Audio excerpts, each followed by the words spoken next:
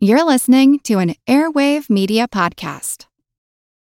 When you need mealtime inspiration, it's worth shopping Kroger, where you'll find over 30,000 mouth-watering choices that excite your inner foodie. And no matter what tasty choice you make, you'll enjoy our everyday low prices, plus extra ways to save, like digital coupons worth over $600 each week. You can also save up to $1 off per gallon at the pump with fuel points. More savings and more inspiring flavors make shopping Kroger worth it every time. Kroger, fresh for everyone. Fuel restrictions apply. Here's a program from our archives.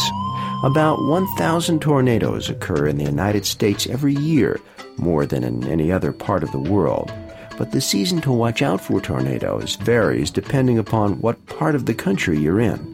I'm Jim Metzner, and this is the Pulse of the Planet. Alfred Bedard is an adjunct professor at the University of Colorado. Tornadoes tend to occur in the southern states in the early part of the year, even in the midwinter months. Georgia, Alabama, Mississippi, Florida, they tend to have the most frequent tornadoes in January to March time frame.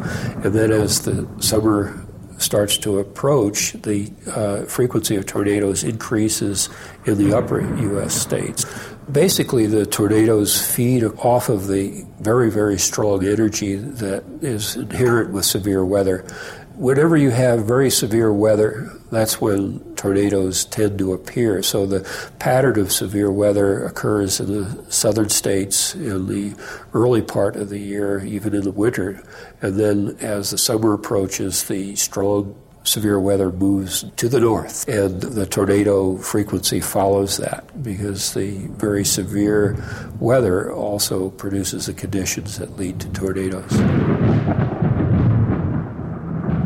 If you have a question or comment about this or any other program in our series, we'd like to hear from you.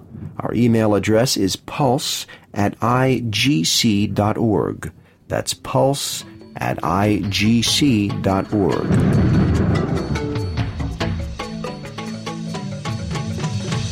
This archival program is part of our 30th anniversary celebration. If you want to hear more, check out our podcast. I'm Jim Metzner, and this is The Pulse of the Planet.